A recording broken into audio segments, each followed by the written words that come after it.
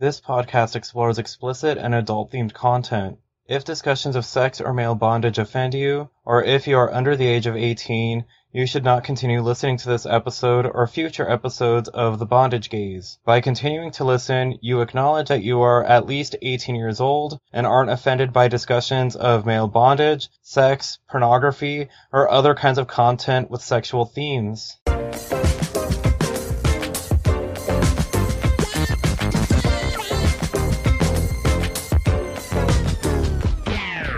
Hey guys, welcome to The Bondage Gaze. I'm Sammy. And I'm Nat. And today we are joined by Barney. Hello, thank you for having me. I'm thrilled, titillated, and excited to be here. Would you like to tell us where people have seen you in the kink world? Why, yes, I would. People might have seen me, you mostly will have seen me on Twitter because my Instagram got suspended, but I am a freelance fetish artist and I use the name TheStoater as an artist. So you might have seen me around drawing weird clown porn. I'm also a team member at Playtime where I design fetish apparel and write articles discussing kinky topics. You might have seen me on Recon. I wrote an article for Recon, appeared on a couple other podcasts. Yeah, you might see me dotting around London, Berlin at strange backwater kinky, I'm just saying words now. You can find me at my house. It's all right. That should be our tagline, The Bondage Gaze. Just saying words now. It's just word association at this point. The filler gaze. It reminds me of when a comedian was talking about like a BuzzFeed article or something, and they said, I feel like at this point they're just like, print this, see if it's words. Yeah, I feel this way as well. I also host my own podcast, The Big Top, and similarly have gotten to the point where sometimes I feel like I'm just saying things and I hope they're words. I hope they're sentences even. That would be great. But it's mostly noises. Yeah. Well, there's only so many things you can say on a particular topic before you run out of shit to say. So yeah, that is true. I've gotten to the point where I actually I'm kind of bored of myself talking because I repeat myself so much. And I think I must be the most bored because I have to listen to it the most. But like I'll be editing and I'll be like, oh, shut up. Oh, you're so annoying. You loud pig. Fuck off. Oh my God, it's like I'm listening to my fucking self edit. I mean, maybe not loud pig. You swine. The words learn to talk have come out of my mouth before, and yeah, I was complaining about it the other day, and I was like, I really can't fucking stand when this guy talks. He's so fucking hopeless. He can't spit out a sentence. My husband's like, you're editing yourself, aren't you? Yeah. I don't know what it is. I don't know if it's Zoom, my microphone, or I've just lost the ability to talk because some words just come out wrong, and I'm like, I don't even know what the fuck I'm saying. Yeah, I've started having a lot of and I will admit, like, I edit a lot of them out, but I'll start like stuttering and saying weird, like, just, it's like I've developed a speech impediment as I've gotten older for no reason. But there is a real thing, which is your voice sounds the worst to you because you don't actually hear what other people hear. You hear it in your head, which when you speak, it goes through like your cheekbones and stuff. So it sounds weird. And so you just think that that's a weird sound. And then even hearing it recorded I'm not a scientist. No, but I know exactly what you mean. But I will speak very confidently about things as if I know what I'm talking about. Hey, it's all about the confidence. Confidence takes you all the way, but bullshit gets you over the top. This is true. What kind of kink apparel do you make or sell or whatever? Oh, at Playtime, our whole brand is very much about the intersection of your day-to-day vanilla life with a splash of kink. Or at least that was the case when I joined. We've since had a complete team overhaul, and now I'm part of the core team where we've completely rebranded recently. So we just relaunched our store, and it is a lot more. We're trying to diversify a lot. Playtime's grown up. We've got a lot more edgier stuff. We're branching out into loads more kinks because we were mostly sort of an ABDL and putt play kind of brand. And, we wanted to kind of branch out a lot more. So currently we've got a very limited range and we're slowly introducing more stuff just to keep it enticing. But yeah, it's mostly apparel. So it's mostly like we've got t-shirts. At the moment, we're doing beer glasses and gaming pads and embroidery patches and that kind of thing. And then slowly start introducing introducing more stuff that you could wear with gear or like as gear as well. That's cool. And then I assume, like, do you kind of have tables at like kink events and things like that? Is there like a store or? Yeah, so we're working towards doing exactly that because we're still relatively new, but we've also just undergone like a massive rebrand. So we're sort of starting from the ground up again. Our store is completely online. We're hoping to at some point end up with a physical store. That would absolutely be the dream. But yeah, the link is shop.playtime.co, and that's playtime with a Y. And also, if you go to playtime.co, you'll see we've got opinion pieces, articles, that kind of thing, kink news, event calendar, that sort of stuff. So, what are your fetishes? Just list them all. So clowns, that's number one. ABDL, pup play, humiliation, transformation, inflation, forced play, farts, piss, balloons, pies, rubber leather spandex, impact, roleplay, power play, bondage, love being a cum cow, a donkey boy, a dumb monkey, a pig. Gosh, it's probably easier to say what I'm not into. My only no-nos currently are sissy play, hasn't really gelled with me. And scat play now, although I'm slowly kind of starting to come around to scat, potentially. But considering what my no-nos were before versus how many of them are now firm kinks. Yeah, I mean, you're not the first person to either be open to it or... I have friends who love to corrupt, and I'm afraid of what I will do next. Let's put it that way. Look, as long as you're sticking to shit that's, no pun intended, shit that's legal, and isn't causing long-term damage or anything non-consensual, I mean, that would fall under illegal. I mean, the thing that I've really come to love about kink is how much these things have like grown. Because I used to have one kink and I was completely inflexible. And as an adult, that all just slowly started to chip away. And then the more I got involved with the scene, it just suddenly started snowballing. And then like ABDL, for example, was a big no-no. That was like a boner killer, absolute turn off. And now it's like my second favorite thing. Same for like piss, blood, pain, impact, heavy bondage, CNC. These were all like no-nos. Electro, chastity was a big like fear, and wet and messy. And now these are all totally cool.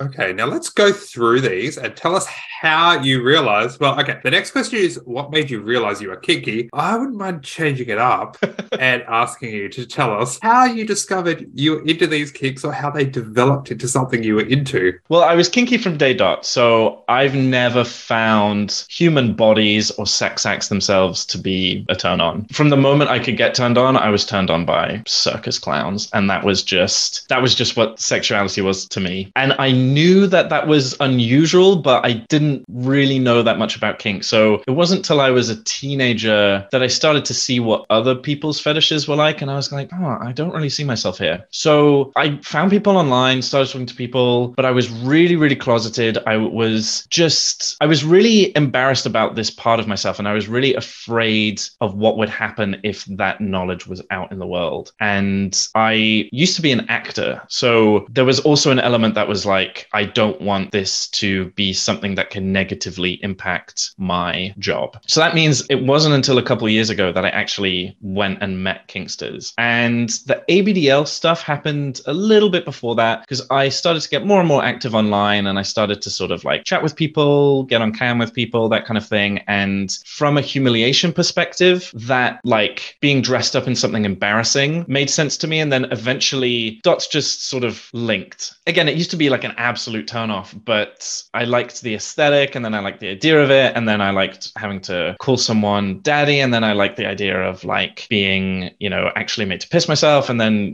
being laughed at. It all kind of like came together. And then pup play happened again, kind of from off the back of that. I realized that puppies are clowns are just human puppies. What the puppies were doing with a hood was what I was doing with a red nose. That like sense of freedom and abandon and just like turning your brain off and being goofy and silly. I used to think that pups were this like cool, cliquey, elite kink. And that it was just to me like I wished I had a kink that was so quote unquote normal. And so when I finally realized that the pups are actually just big dorks who like to be silly and muck about, that just clicked. Yeah, and then the moment that my first event was kind of where the kink floodgates opened because I experienced impact for the first time, which was like again huge no.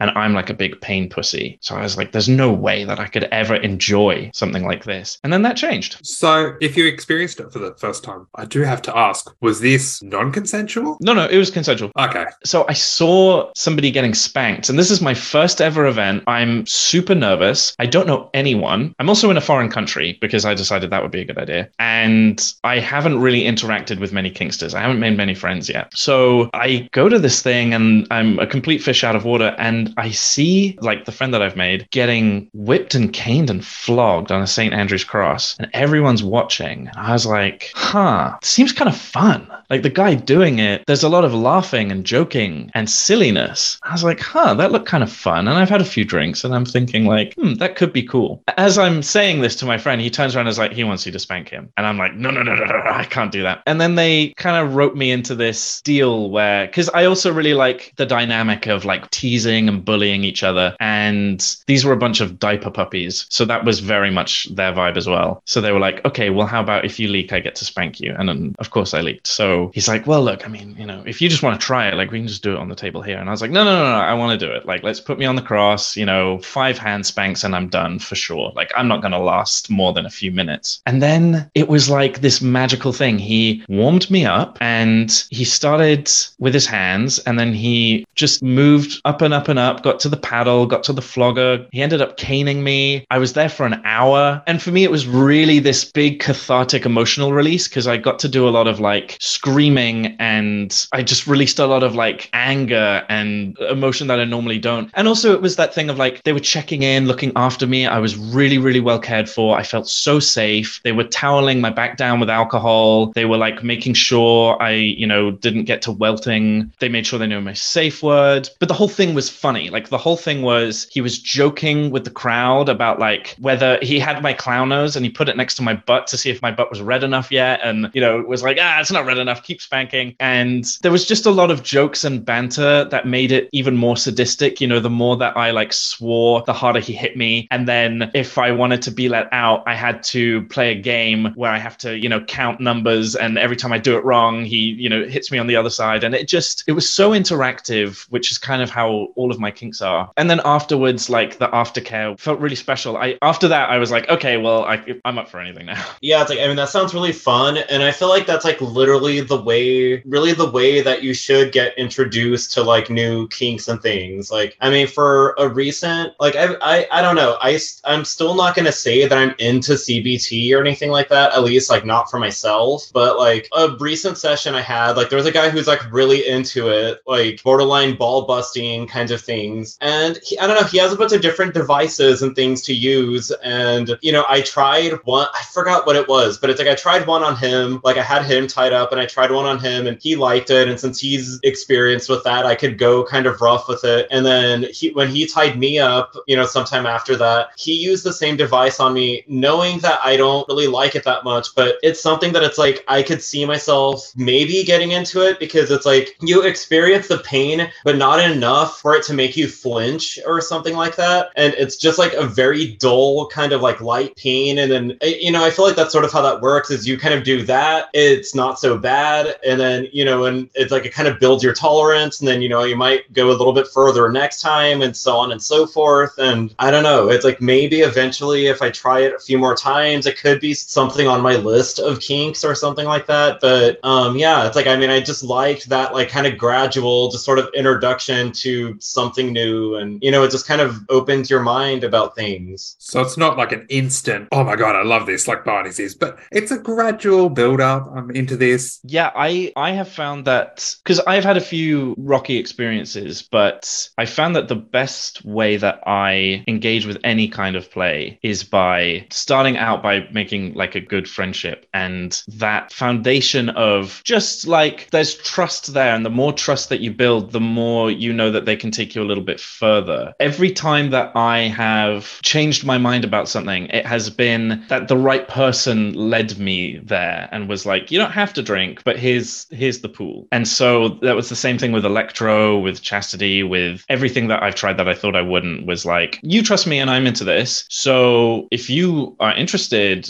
let me just show you, like, this is what it's about. And then if you want to go there, just give me the nod. I think trust is the core part of everything, because I've got a friend who is an absolute fucking freak, and he he loves being like really tortured. He's a slave, and he has some gnarly fucking permanent marks. But again, it's like you can't come in at a 10. You have to come in at a 1. And that's going to be different for everybody. But also for him, coming in at a 1 is more about like, we start at this level and then build up trust and pain tolerance, because you can trick your brain into enjoying something painful because you tell that parasympathetic nervous system like, oh, actually, this is good pain. This is pleasure pain because it's with this person in this setting. I know that this is all safe, as opposed to, I don't know this person, with this setting is not a kinky setting. Ow, that just hurts. But yeah, I think for me, it's definitely a social thing where it's like, if I know that person, then I can kind of go, oh yeah, well, they're cool. So like, maybe this thing is kind of cool. That's an interesting way to look at it. It makes sense. Although I've got to say, and no kink shame or any judgment at all, but I do draw the line at things that will cause permanent harm or even leave permanent marks. That's a bit much. You've got to draw the line. I mean, if he is okay with that, that's his place. It's not my place to say, oh, you can't do that, but not for me. Yeah, he's a great guy. The other thing is he's like such a sweet guy. But yeah,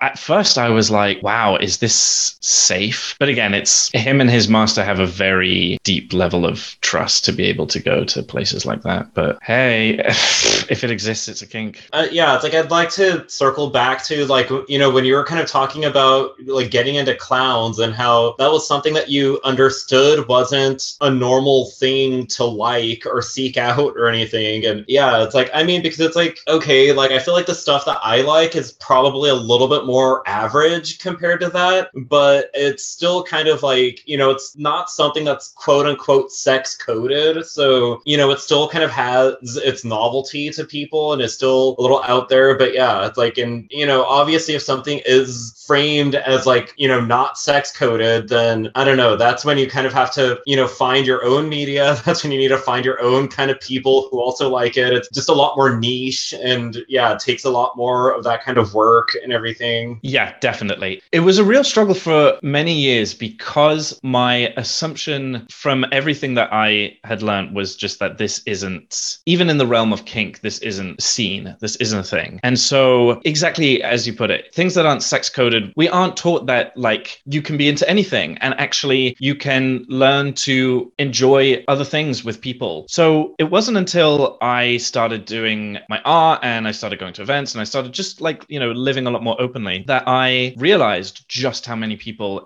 are into this. Because, you know, there was the online community that, you know, I'd sort of built, and people come and go. They're very shy about it, but there's a good handful who's sort of stuck around. But apart from that, I thought it was super, super niche. Turns out there's loads of people who were, you know, curious about it or wanted to try it, or who just hadn't thought of it, but are like, oh yeah, that's cool, and have gotten into it just because it was a little bit more visible from, you know, something I was doing or something someone else was doing. So I think it boils down to just, we aren't taught enough that these things are okay, that these things, I thought I was the weirdest person in the world. And actually I use my friend as an example where I'm like, yeah, I'm really not. And my thing, to be honest, it's not hurting anyone. It's not illegal. Who's to say what is and isn't quote unquote weird, or what should and shouldn't be sex coded? To me, I think it boils down to like, we should have this stuff explained to us a bit better. And that kind of goes for, I guess, queer sex education in general. Well, yeah, it's like, I mean, because as you're talking about that, like, okay, because when I was in grad school, one of the main areas of study that I focused on was drag. And a big part of that is, I mean, it's even still relevant today. It's like, it's funny how when I was in grad school, I felt like, oh, this is so kind of, you know, thinking about the stigma of transvestism, this feels so old. But then today it's like, okay, it's all scandalous again. But yeah, it's like, I mean, just people's understanding of transvestism, of like, people pathologize it, people treat it as if it is a mental disorder or something like that. And like, I remember taking a psychology class and I wanted to focus on, you know, just kind of the stigma of transvestism, and then reading official, you know, psychological, you know, documents and reports and things like that. And the way they kind of talk about, I don't know, it's this paranoid schizophrenic, like broke into a person's house and did all this other shit. And then also, you know, they stole panties and whatever in that. And it's like, I don't know. It's like they're holding up like, you know, the focus on panties just as high as they are like all the other shit this person did and everything. And it's just like, why? I mean, I understand that it's not normative to do that and everything. And that kind of it goes against those sorts of taboos, but it's also like, it's fucking panties. I don't know. Like, it's not that big of a deal. It's not that weird or scandalous or anything. Yeah, that seems like it's being transphobic or homophobic just for the sake of it. Like, panties missing, okay, it could have been taken by mistake, or they could be a pervert who thinks, oh, this woman's been wearing them. I want to fucking have them for, I don't know, to get off on them. You don't know. Yeah, but like, what is a taboo and who's to say what is like a normal thing? I mean, yeah, that's transphobic, but also it's lumping so many different things in it because one, you have no idea what the motivation behind that was. And whether it was an identity thing or whether it was a sexual thing shouldn't really fucking matter at the end of the day. I mean, don't steal. Like, that's the issue.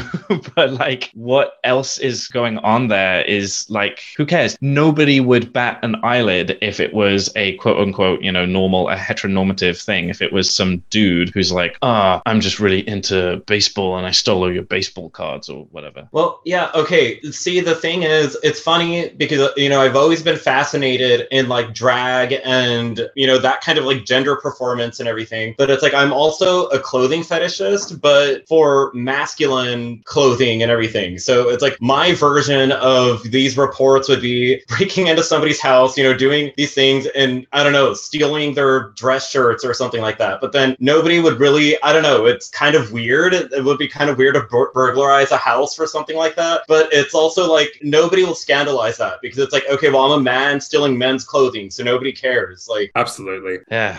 Okay, so have you come out as kinky? If so, what kinks are your friends and or family aware of? So I came out to my partner first. That was the big thing. So this was 5 years of us being together, thereabouts, maybe a bit more, before I finally felt ready to. Like, he knew that I was kinky, but he didn't know exactly what. And it took a few years to build up to the clown thing because in my head, that was the most embarrassing, the most personal, the strangest, the weirdest. So I thought I'd start with pup play when that kind of happened for me. And he doesn't really get it. He's like quite shockingly vanilla. And so eventually I kind of took that as a really bad sign. And so it took me quite a while to then bring in the ABDL stuff, but he was a lot more receptive to that. So I thought, okay. And I knew that it was just in my head and that like, there is no reason for me not to push myself off this mental ledge because I know the floor is right there. But it was still the scariest fucking thing to do. And I think he'd figured it out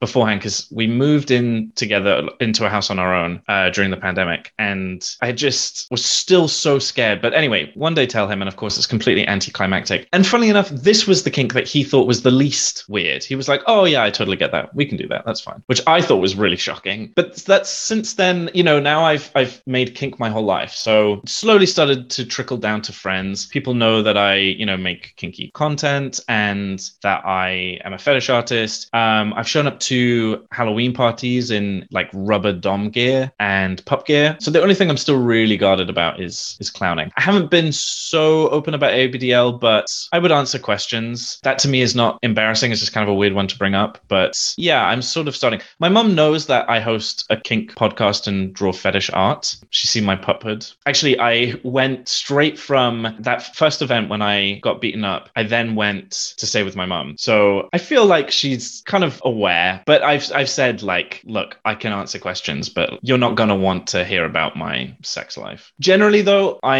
am surrounded by people who are very accepting. So I also think a big part of that is, yeah, I grew up in central London in the noughties. So I've been fortunate to be in an overall quite accepting environment. And, you know, all of my friends are very well versed in what kink is and some of them have kinks of their own and whatever. So I haven't done much in the way of like coming out completely to my friends and family, but well, kind of now. Yeah, like I totally get the kind of compartmentalizing of what you want to share with people and what you don't and everything. And I mean, because yeah, it's like I would understand that ABDL and clowns and those are things that like you might only want to tell to you know, only other people who like those things specifically because they're the ones who would understand. Like I know like another kinkster who lives in Chicago who's also into clowns and, you know, getting pied in the face and stuff like that. And like, I remember, I don't know, it's funny because some time ago, a few years ago, I had a little bit of a kind of relationship sort of thing with like a younger kinkster. And, you know, he was well-rounded kind of in his regard, but like, I felt like, you know, as a lot of people who are young, he had kind of a big head about his experience and what he knew and everything like that. And like, something that always annoyed me about him was because he was more experienced with sex dungeons and things like that, like he tried to act like he was more well-rounded than me and everything, and like that he's kind of seen it all and done it all or something. And I remember bringing up this guy who's like into clowns and like showing him his page and everything, and he just kind of seemed like I don't know, like he just didn't know what to say or think or anything like that about it. And it's like, yeah, like it's like you don't know how deep the trench goes, so just do yourself a favor and don't act like you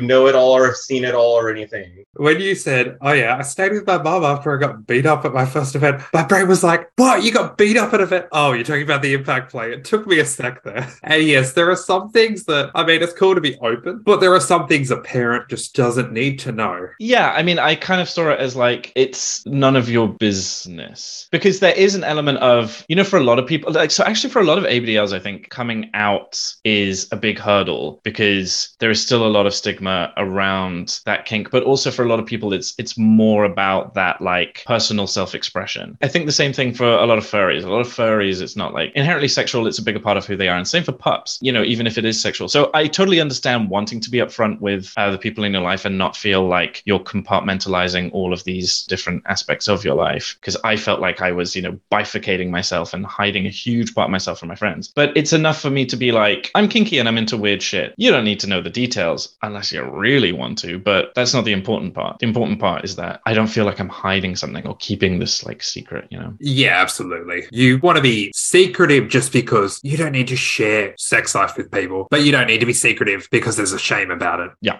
totally. Shame sucks. Fuck shame. Unless your kink is kink shame. Yeah, unless you're into it, in which case, great. Give it time and that'll be on your list.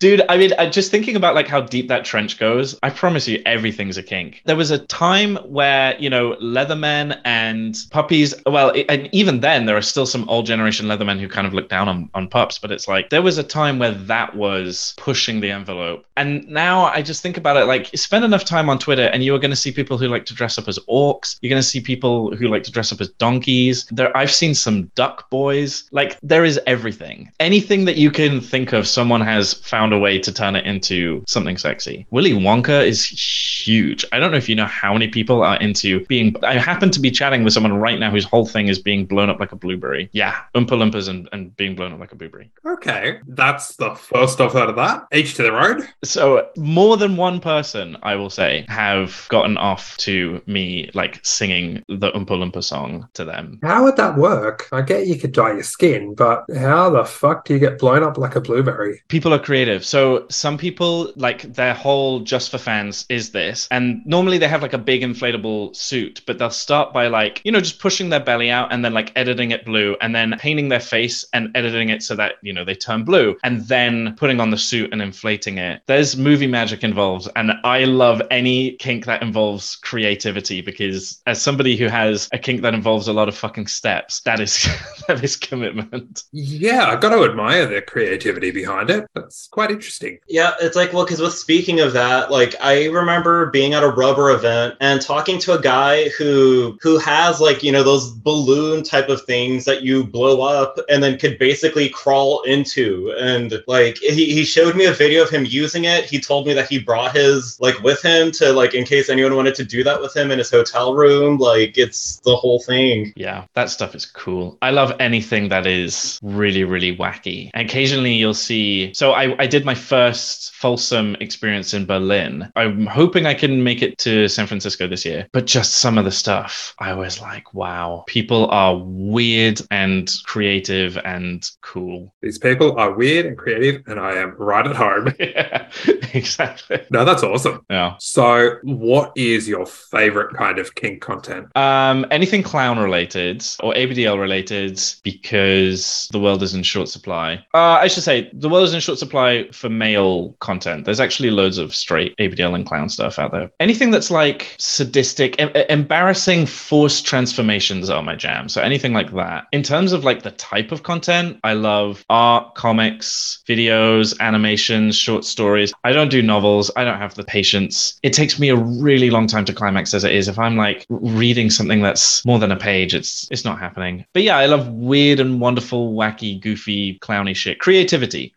is key. There's a lot of kinky content I wish was there, and so wanting to fill that gap was kind of what led me to become a fetish artist, and then that rabbit hole just opened up. Yeah, like transformation it's something that I didn't really think of until one of my close kink friends, he has always toted the line of being interested in like haircuts, like in like haircut fetishes and stuff like that. And then once we kind of in that realm was like, okay, well, I know how to color hair and stuff like that. So I was like, well, would you want me to color your hair? And, we can make it kinky. I could tie you up. We could do all of that. And then so with part of that, like he was also like, okay, but like we could do that, but like I don't want to see how it's gonna look until it's finished. Yeah, it's like, so with rinsing the bleach off and switching to toner and just doing all of that, like it's like I didn't let him see how his hair was looking or anything like that. And then it's like, and then so he didn't get to look in the mirror until it was finished. And like because he said that's like he recently started getting into transition stuff, and then ideally it's something he would love is for somebody to just completely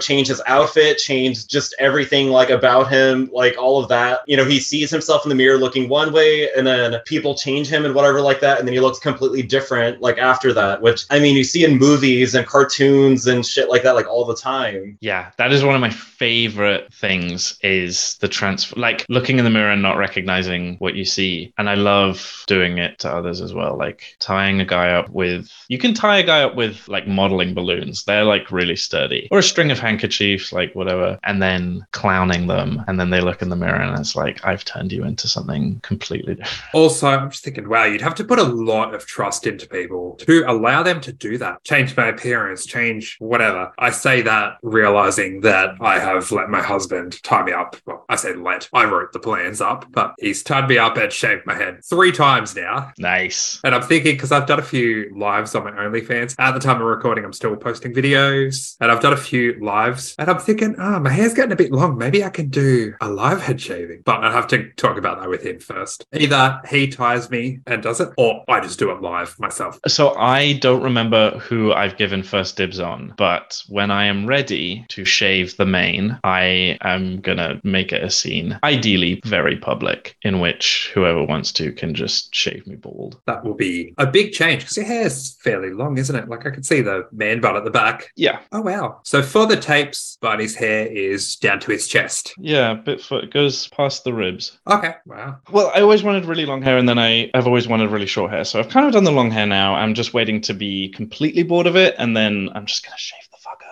That's fair enough. Long hair just isn't my thing. Some guys really look good with it, but I'm not one of them. I did have the slightest man bun about 8 years ago, and I still look back and cringe on it. And it wasn't at all because I was trying to grow it out or jumping on the man bun craze. I just hadn't got around to getting it cut. And I also worked in food, so I had to tie it up. Now I shave because I don't like going to their barbers. So I'm really conflicted about it. All my pictures, I hide my hair. I really, really don't like having long hair in kink, in the bedroom whatsoever. It's always got to be out of my face, hidden. Ideally make it look, how it looks when it's short. But then in my vanilla life, I love having long hair. I just think it's cool. So I have this weird hang up where I don't know if that's some internalized toxic thing where I think it feels too feminine for me or something, but I don't know. I hate having long hair in the bedroom. So shaving it will be great. Yeah, I'm just thinking of this. It wasn't a meme, but it was a photo someone took. I guess it was some restaurant, and management had left a sign. It was men with long hair must be tied up. Like, oh yeah, I like the way you think. Oh no. Well, and then something I've heard from another kink friend with long hair is he just runs into, of course, people who are assholes to people with long hair because they don't like it and they prefer short hair and stuff like that. And then, but then also things with guys that he actually plays with, of guys wanting to play with his hair or comb it or style it or brush it or I don't know, do some shit with it when they probably don't even really know how to handle hair. And like, yeah, it's like, I remember him saying that that's like just a problem and could be really annoying and everything. Like a lot of guys who have probably never had long hair before probably don't really know what to do with it and will probably fuck it up or tangle it or something. And yeah. I mean, yes, that is annoying. But I've only encountered a few people who those kinks have overlapped where like they've wanted to play with my hair, which is fine, but don't fuck it up. Yeah. I will swat your hand away. I try not to be too precious about it, but I will slap the hand that fucks with my hair. That's fair enough, though. I mean, you might be ready for short hair, but you've also taken the time to grow it. Yeah, this did take years. If you're going to cut it, shave it, whatever, you want it to be on your terms. Oh, yeah, totally. Okay, so I want to sort of change up the next few questions that we have because, I mean, typically, 90% of the time we talk to people who are specifically into bondage. And so we ask, like, what are your dominant traits, what are your submissive traits, things kind of like that. But since you have such like a wide net of like different kinks and everything like that, I guess I would just like to think of it like more all encompassing. Like, I don't know, like how does dominance and submission kind of factor into the things that you like? It's like, like I feel like with humiliation, there is kind of a clear dominance and submission where, the sub is the person who gets humiliated. The dom is the one who initiates the humiliation and bullying or whatever. But yeah. So I love power play. I've realized that is actually a thread through most of my kinks, and clowning like actually really, really lends itself to it because in like artistic clowning, there is traditionally like a high status and a low status clown. And so you have the clown who's like the buffoon who gets pied in the face and they get kicked in the butt and they get pantsed and they get embarrassed and they get humiliated. And then you've kind of got the smart clown who's doing all of that. So in terms of my traits, I would say that neither dominance nor submission for me are like a trait, or at least not one I possess innately. I would say like I'm a great boss clown or ringleader, or I can be a very like firm but nurturing daddy, or, I'm quite a sadistic clown too, if that's the scene, but I'm whatever the situation and vibe is with the sub or the dom. So for me, it's all about like building that connection, figuring out what buttons to push and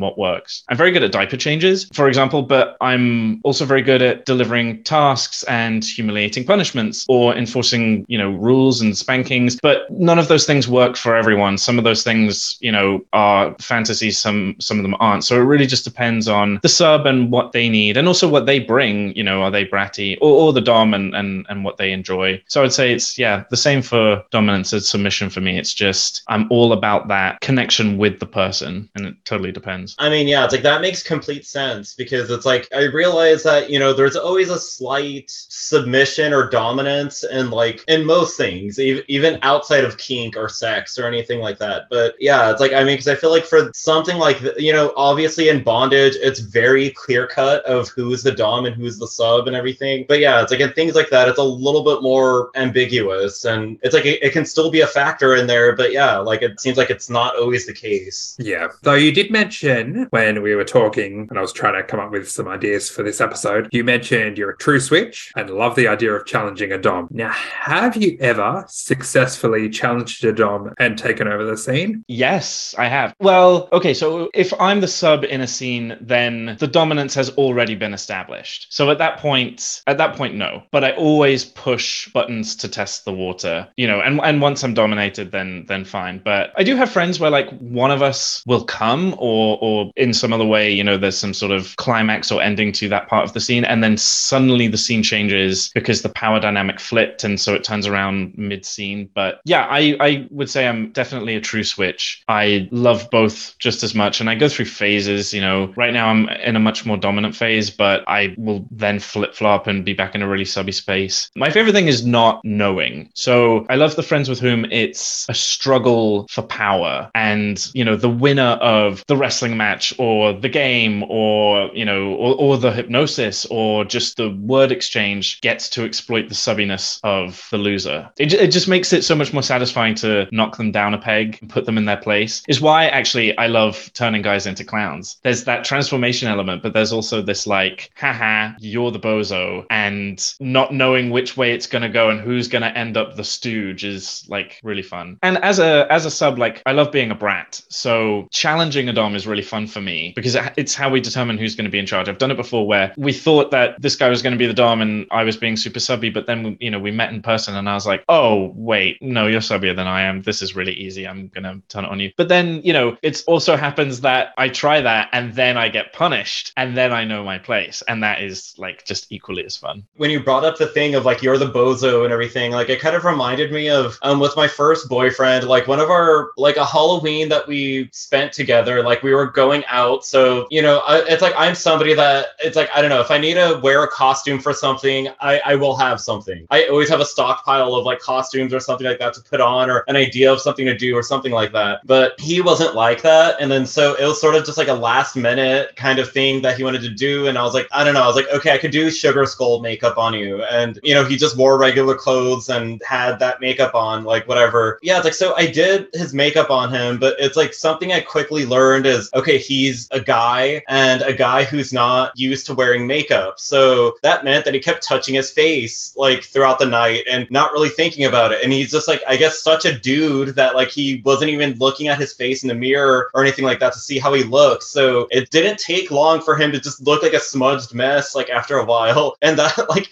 in a way I kind of enjoyed that of like, okay, well, it's like he looks fucking stupid with his makeup like all smeared like that. But like, I don't know. From my perspective, I'm like, well, he should have fucking known what he was doing. He like figured it out and like been more careful of touching his face, but oh well. Well, I have two thoughts on that. One, a smudge mess could also be part of the costume. Like, hey, that's fine. Also, I get he might not be used to it. Like, I probably would touch my face too. I'd never worn makeup. But wouldn't you see it coming off on your hands? Like, is he not looking at his hands? Is he not drinking, eating? Yeah, like he didn't notice until towards the end of the night. And it's like, okay, like, and he went to the bathroom several times because it's like he had a vape on him and he, like, you can't smoke in bars here. So he had to sneak to the bathroom to vape and everything. And it's like, so he was going to the bathroom a lot. So I assumed he would have looked at his face in the mirror in the bathroom, and he didn't. So it's like, okay, well, that kind of makes this more funny that like he's so oblivious to this. Well, I was going to say, what, the dirty cunt doesn't wash his hands too? But I guess if he's just going in there to vape.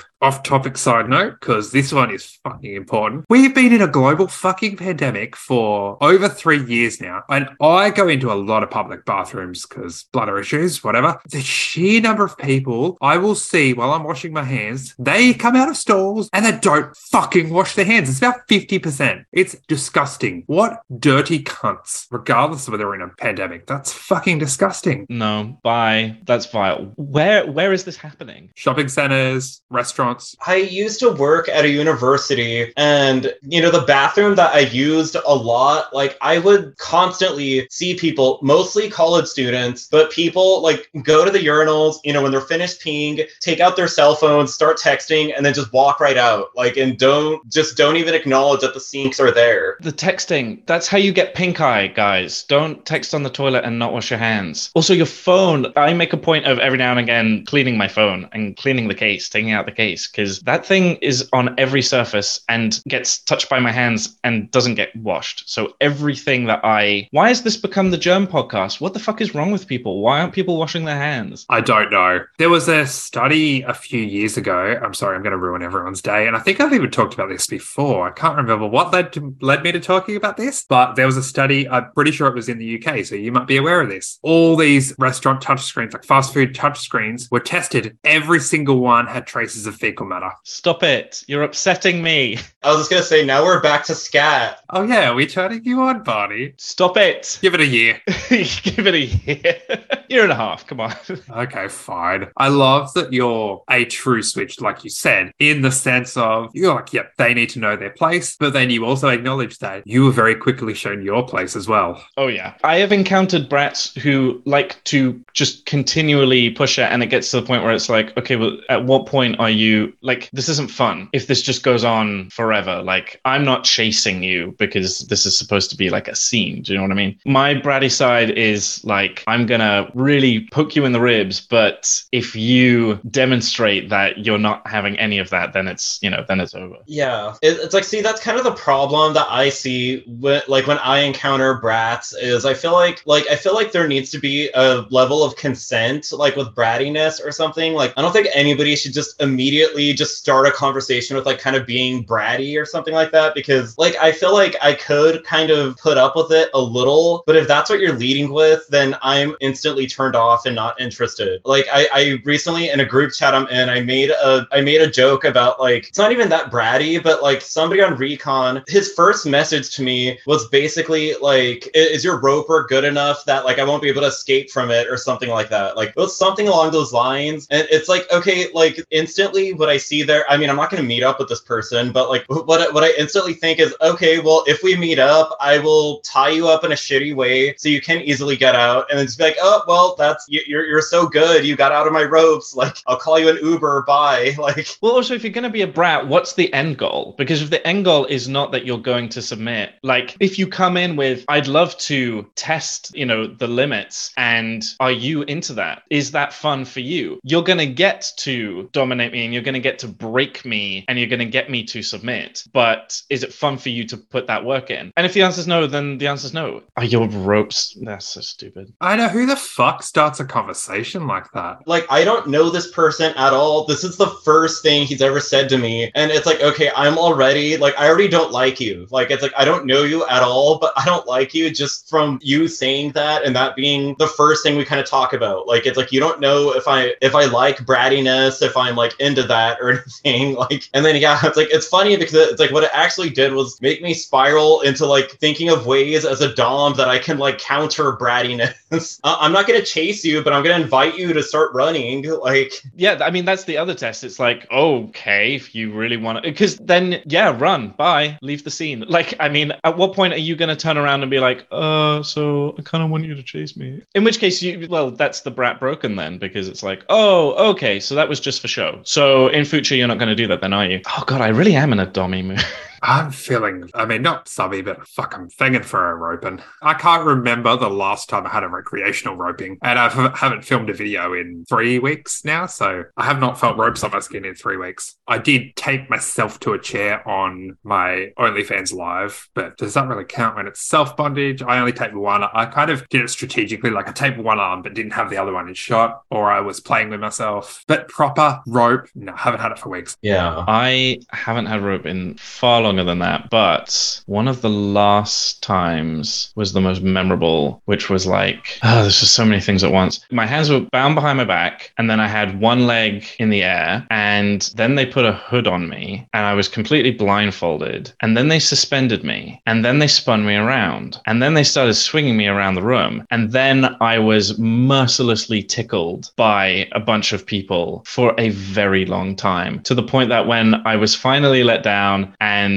untied and the hood came off, I was so overwhelmed and disorientated. And then I got spanked. And then after all of that, and I was tickled so hard for so long. And after all of that, I couldn't take anymore. I was just like, my body, I have to just lie here and be horizontal. And they were like, okay, well, I guess in that case, we'll cane the soles of your feet because it's the only part we haven't gotten to yet. I was like, okay. Could have said safe word. Oh, no.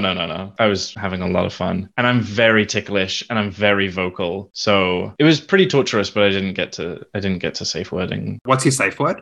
My safe word is monkey slut. Just because you want the stupidest thing that's going to completely take you out of it. And if it's anything that sounds remotely like something I might say in a scene, it's not going to work. Have I told everyone what my safe sound has become? It's not that out there, but it's a bit dopey. And it actually came from New Year's Eve when I had Ben, who is he Aussie Gear Boy now? He was Aussie Leather Boy now. I think he's Aussie Gear Boy. You can see him tied up on my Instagram. Before we tied him up, or even during him being tied up, we just had The Simpsons playing in the background. So I was like, okay, the safe sound, if you need out, is The Simpsons theme. Hum it. And then it's kind of just carried forward to Brandon and I at our recreational stuff. If I want out, gotta hum The Simpsons theme. That's smart because as soon as you hear a tune, you know that you know what's happening. But at the same time, I can't help help but think if I'm doing a scene where like I'm getting tickled or something, I would just not be able to do that without laughing and never getting out. It's funny, like, because something I just kind of thought of, with like the relationship that I'm in, because my boyfriend is also kinky and into bondage. And I mean, so yeah, it's like, I mean, but it's funny when you're like living with, another person who's like into what you're into, because it's like, okay, obviously there's like a live-in play partner and everything, but then also it's just different because when you meet a new person or just, a separate person for a session, bondage or just any kind of kink play, it's on the agenda. Like that's what, is happening there. But then when you're living with somebody who's like that, it's a lot more kind of like we can spontaneously kind of just do something and, and it's fun and spur of the moment or whatever. Or it's like, it could be like we spend weeks talking about, oh yeah, well, we should play and do this and this and that, and whatever. And then we just like never get around to it or something. We don't have that, confined time, that we have with like when we, go to meet with somebody to do that. Like, it's like, okay, well, we can do that, or we can start doing laundry or start preparing dinner or go for a walk or something. Like, yeah, a very good friend of mine, we never fucking get around to playing because, yeah, exact same thing. He's, local, and a lot of the time, like, he's busy. And so, like, when we see each other, it just ends up being totally social, even if we intended it not to be, or I get him at like just the wrong time. And like, okay, so I don't really feel like there's any option for spontaneous bondage. There always has to be some element of preparation, even if it's little things like making sure I don't eat the wrong foods. Like if I've eaten anything sweet, no, it's not happening. I'm going to feel like shit. But that's a personal issue. I'm very limited to what I can eat and not feel like shit. Got to make sure I've eaten though. Like I've had the right amount of food, the right amount of water. We could have a quickie where he quickly ties me to the bed and fucks me. But bondage that's going to take an hour or so, there needs to be prep work. Yeah. I mean, when I say spontaneous, like it isn't completely like out of the blue, like, oh, let's tie you up or something like that. But I feel like it's more so we might bring it up in the morning before we go to work. And then like that way we could kind of just mentally sort of play with that in our brains and then see if we're in the mood for that when we come home. Because I think usually if we didn't talk about it beforehand, when we come home from work, we just want to eat and get comfortable and not really do anything. I mean, the way I approach kind of everything with playing is let's discuss all the possibilities so that we know what's on the table, and then things can be spontaneous and there's like the groundwork, because you can't spontaneously be like, hey, let's do this thing, it's going to take an hour, you know what I mean? Like I got put in Segafix and it was awesome, but it takes a long time to put someone in that. And so if you're going to do it, like you kind of need to just, but that's why I said, hey, look, we could do this, we could do this, we could do this, whatever it is. And then when you feel it in the moment, you can actually act on that spontaneity. Well, and then the funny thing is, so like my boyfriend didn't really post, he has stuff on his recon. He doesn't show his face on anything, but he has stuff for his recon, but he's never really made like quote unquote kink content or anything until he met me. And then it's funny because I feel like the best way for us to get like a good scene, I mean, and it doesn't necessarily mean that like either of us are going to get off during it or anything, but like when we make good things, it's usually like when we're actually making some sort of content, because I feel like, that sort of puts certain confines on what we can do, what we should do. It makes it more exciting to do certain outfits or be tied like in a more interesting way or something like that, because otherwise it's probably just going to be something like really basic and like kind of comfortable and whatever, like where we might take some pictures, but we're not really doing it for looks or anything, so it's just for us. And yeah, it's like, so I don't know, it's weird that like when we're actually like doing a video or something like that I'm intending to post, those are usually like a little bit more fun because that's where we get more creative and things like that. So Barney, how long have you been with your partner now? 7-8 years. So you've lived together now for about 3 years? Yeah, coming up on 3 years now, yeah. Well, no, we were living together before as well, but with other people. So this is nearly 3 years of just us. Okay, I get ya. I was like, oh, that's a long time to wait to move in, but each relationship's different. Yeah, I was like, I don't want to move in with you. I want my own space. And then it just financially made sense. But we did that then with lots of people. And then eventually, yeah, it got to the point where we both were just like, we don't want to live with people anymore. Just want our own house. Yeah. And now I can have like, a kink closet. That is awesome. When we lived in our previous house, I let a guy that I work with stay with us for, I can't even remember how long he was there. This is going back 8 years. And that was all right for a little bit. I mean, he was a bit of a tool. Like, I ended up kicking him out because he was smoking weed in the house. And I was like, at that point, like, we're renting. You were going to get us fucking kicked out. I don't care if you do it, but don't fucking do it in the house. And I found it by chance because he had this habit of fucking leaving like dirty bowls in his room to the point they'd go moldy. So I was like, you know, I'm going to fucking check he hasn't left any dirty bowls in his room. And I found his fucking bong sitting out there. Like I said, don't care if you do it, no judgment, but you're not doing it here. Then when we bought this house, we even said like, oh, maybe we should get like a person living with us for a little bit just to pay down the mortgage a bit. I ended up letting another guy I work with, who was also a fucking stoner. I made it very clear like what had happened with the previous guy, so that shit wouldn't be on. He was nice enough, but a bit very much victim playing, just didn't have his shit together. But when he came in, I've realized, oh, I'm a lot more hornier than I was 2 years ago. And now with you around, because you're always fucking around, I can't fucking do anything. And so it was kind of like within a week of him moving in, I was like, oh, instant regret. He was here for about 6 months. He just wouldn't fucking leave. Because it was only meant to be for a couple of weeks because he just had drama going on with his missus and probably would never do that again. It sucks when other people can like even cock block you from yourself. Like you can't even comfortably like masturbate because you don't have that space and privacy and whatever. Yeah. So do you do any kink activities with your partner? A little, but it does continue to shock and perturb me the level of vanilla that he is, because I've introduced him to everything and he's like, nah, I just like fucking, and I'm like, fucking is the most boring thing in the world. But yeah, so coming out to him was a big deal, and when I finally did that, he was like, well, you should go and make kinky friends and get involved in the community and meet people and stuff. And then that evolved into, oh, okay, well, look, if you want to do these things that I don't want to do with you, do them with your friends. Like, why not? And then it kind of evolved into, oh, actually, and again, he has many, many, many great qualities. And one of them is the double-edged sword of he is incredibly straight-laced. So like, he's not a spontaneous person the way that like I am, but we had this very out of character moment where he joined in with me and someone else. And then after that, he was like, do you know what? Just do what you want with who you want. And then for a little bit, he kind of did as well. Sometimes he does, but he kind of realized it isn't as big a deal to him. And so he's kind of like the reason that all of this wonderful stuff happened for me. Like he was kind of gave me the impetus to start doing it. So we don't really play, but occasionally I'll bring something into the bedroom, but not really. But he kind of then genesis this whole thing. So we stand a supportive king.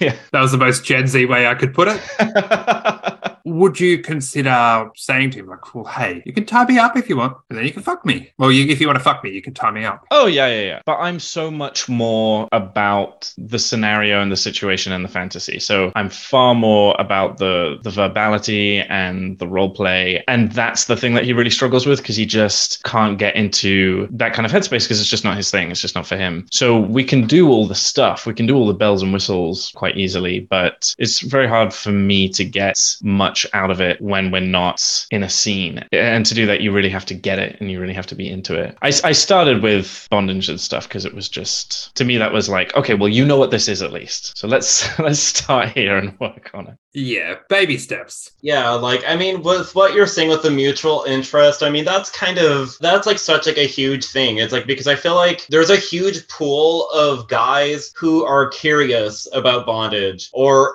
who are willing to put up with bondage. Like, that might be fun kind of in its own way, but then it's also like, I don't know, there might be a lot of room for disappointment with that, because it's like, if, you kind of know what you like and, you're kind of advanced with what you like, certain people just aren't going to scratch that itch just because they just don't understand it. They don't know what the appeal of it is. They don't, this, that, or the other thing. I remember, I don't know, it's like I've stopped making those kinds of comments online because I did kind of get a few people kind of say, okay, well, I feel new to the kink world and you saying that feels kind of alienating or something, because I went through a phase where I got a bunch of people on Recon, and like the only people that had any kind of interest were people with no experience in bondage, but just kind of wanting to experiment with it or something like that. And I have nothing like against that, but it's like also like, okay, when I kind of need my itches to be scratched, like this isn't going to do it for me, because this is going to be kind of like, I'm going to be in training mode, I'm going to be in teaching mode, I'm going to be kind of in that. I'm not really going to be getting as much enjoyment out of that, because it's like, this is somebody that,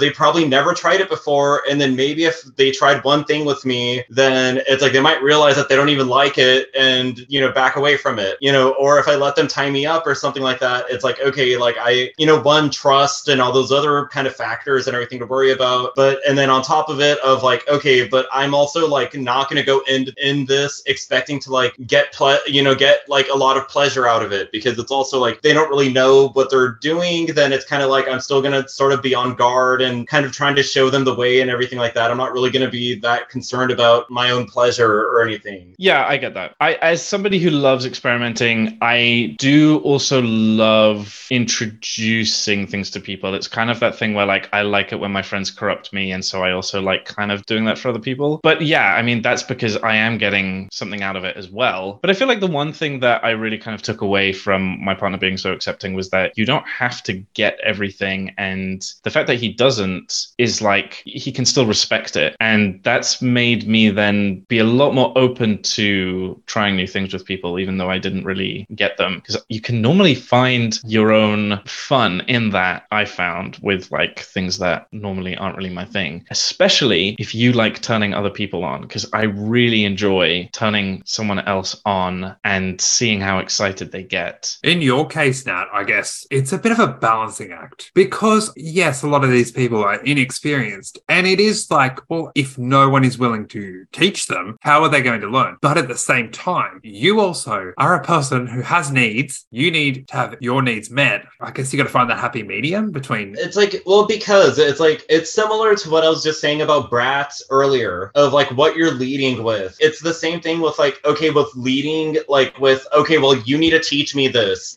That's like, if that's like the opener of a conversation, it's like, wait a minute, who the fuck are you? And like, and what are you expecting me to do for you? And how much are you going to pay me? And whatever. It's like, it's stuff like that, because it's like, I have several friends, who are experienced subs, not very experienced doms, that I kind of show a few things with like how to dominate and, things like that and everything. And it's like, because it's like, I'm always willing to teach a friend, but the thing is, there needs to be that kind of relationship already built up, that kind of trust, that kind of dynamic, or, something like that, where it doesn't feel like I'm working with like teaching them, versus like these people that I don't know who just kind of show up and are like, oh, I'm willing to learn and whatever. And it's just like, I don't know you. I don't know like where this is going to go or anything. Yeah, I understand. It's got to be a bit of give and take. Like in the case of your brat guy, what are you bringing to the table, mate? Just a shitty attitude? No, move on. But then some guys are eager to learn, and that will pay off in your case, because you may find yourself another playmate. That does it for this week's episode, but